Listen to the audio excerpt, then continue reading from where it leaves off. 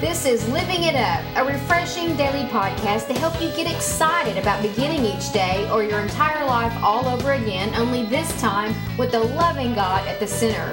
We hope you'll experience joy from listening and find yourself laughing and living it up all the way to beginning again. For more teaching and encouragement from the Neils, visit their website at livingitup.org. Now, here's Scott and Teresa.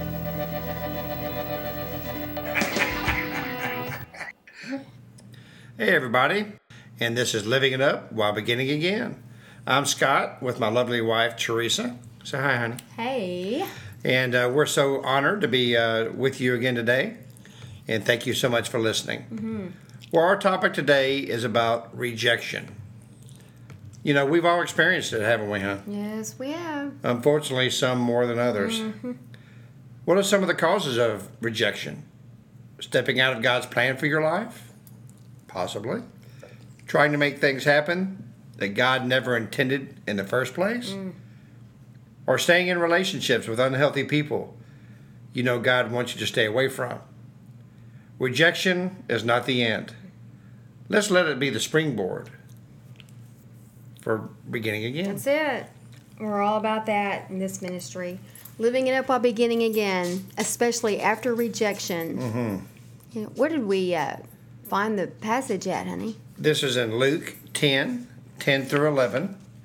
And it says, "But if a town refuses to welcome you, go out into the streets and say, 'We wipe even the dust from your town from our feet, to show that we have abandoned you to your fate.' Mm-hmm. And know this, the kingdom of God is near." And who said that? Wow. Yeah. Wonder. Yeah, that would be Jesus. Yeah, it would be. Those are some red letters. They sure are. If that was his attitude, because he was all about. Well, for him, I can't waste any time. I'm here on a mission. His mission was to make a big family in heaven one day. Mm-hmm. But having said all that, like he said, just move on. That's right. Just keep going. There's a better plan. Now, for all these reasons we mentioned, we can experience rejection from running our own life for so long, Mm-hmm. for staying in relationships we know we're not supposed to be in, for not asking God for things, just going, "Oh, this is a great idea, I think I'll go and do that." Mm-hmm. And then it blows up, and then we wonder why. And even, again, with job situations, people losing their jobs right now, and, it's a tough thing. But that's a horrible thing to happen, and it just breeds the feelings of rejection. That's right. Rejection also can come from accepting Christ. True. And if you're a Christ believer, I know you know what we're talking about. Mm-hmm. I mean, I definitely experienced rejection, when I accepted Christ years ago. I mean, man, I had people just, leaving droves. I thought they were getting on buses getting out of the town, But that's okay. That's okay. But you know what? Many of those who are on the buses getting out have come back. Yeah. Okay, with a different viewpoint. But like it says, to wipe the dust from your sandals and keep on moving on. That can be with our families as well. Right. I know I experienced some rejection from my family. Mm-hmm. When I accepted Christ. And until after a couple of years, it took them a couple of years to accept it, because they were always thinking, I'm sure, this is not going to last. Yeah, it's not going to last. He'll be back to partying here in about 3 weeks, And, but you know what? Once they saw that it was a total transformation, that I was so in love with Jesus, then they began to accept it.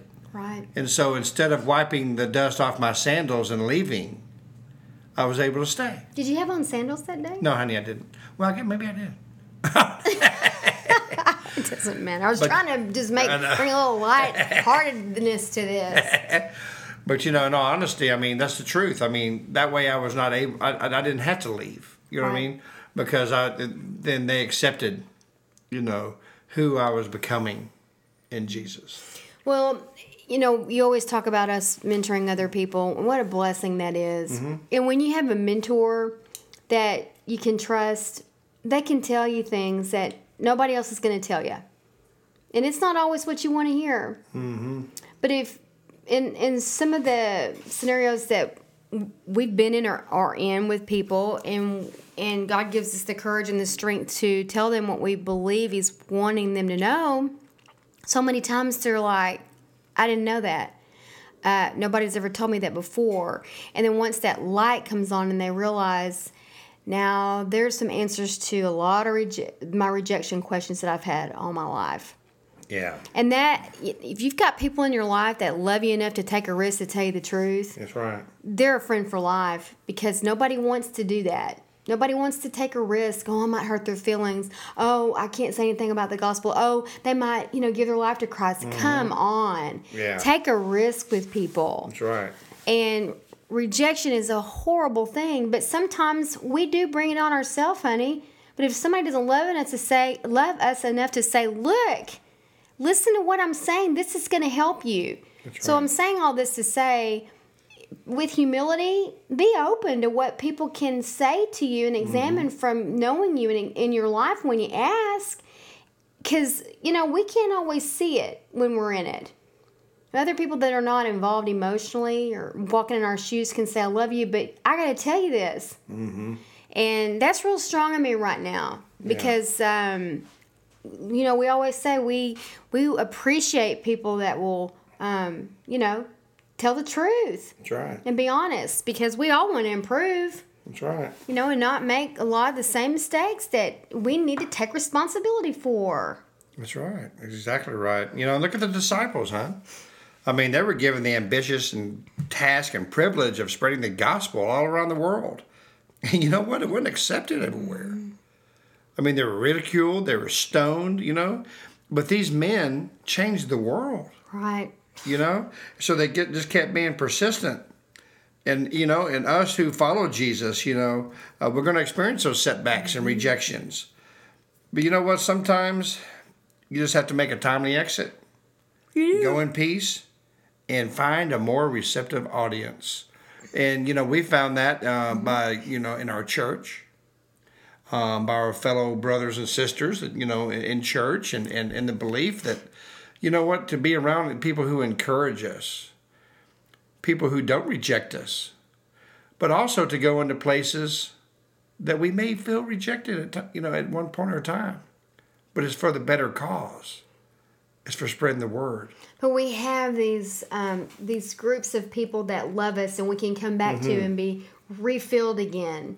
Right. And our love tank can get filled up again, so that we can, witness and try to minister to people that are hurting. Because hurting people will hurt you. Ho-ho! How right. well, everybody knows that. We got to remember who we're dealing with. And you also have to remember, just don't let the only friends you have be Christians. Okay? Because then you're not going to really affect anybody for the kingdom. Mm-hmm. It is what it is. Okay? You need to be around people, or go to, maybe to a trodden place, with a group of men or women, to minister that normally you probably wouldn't. Mm-hmm. Okay?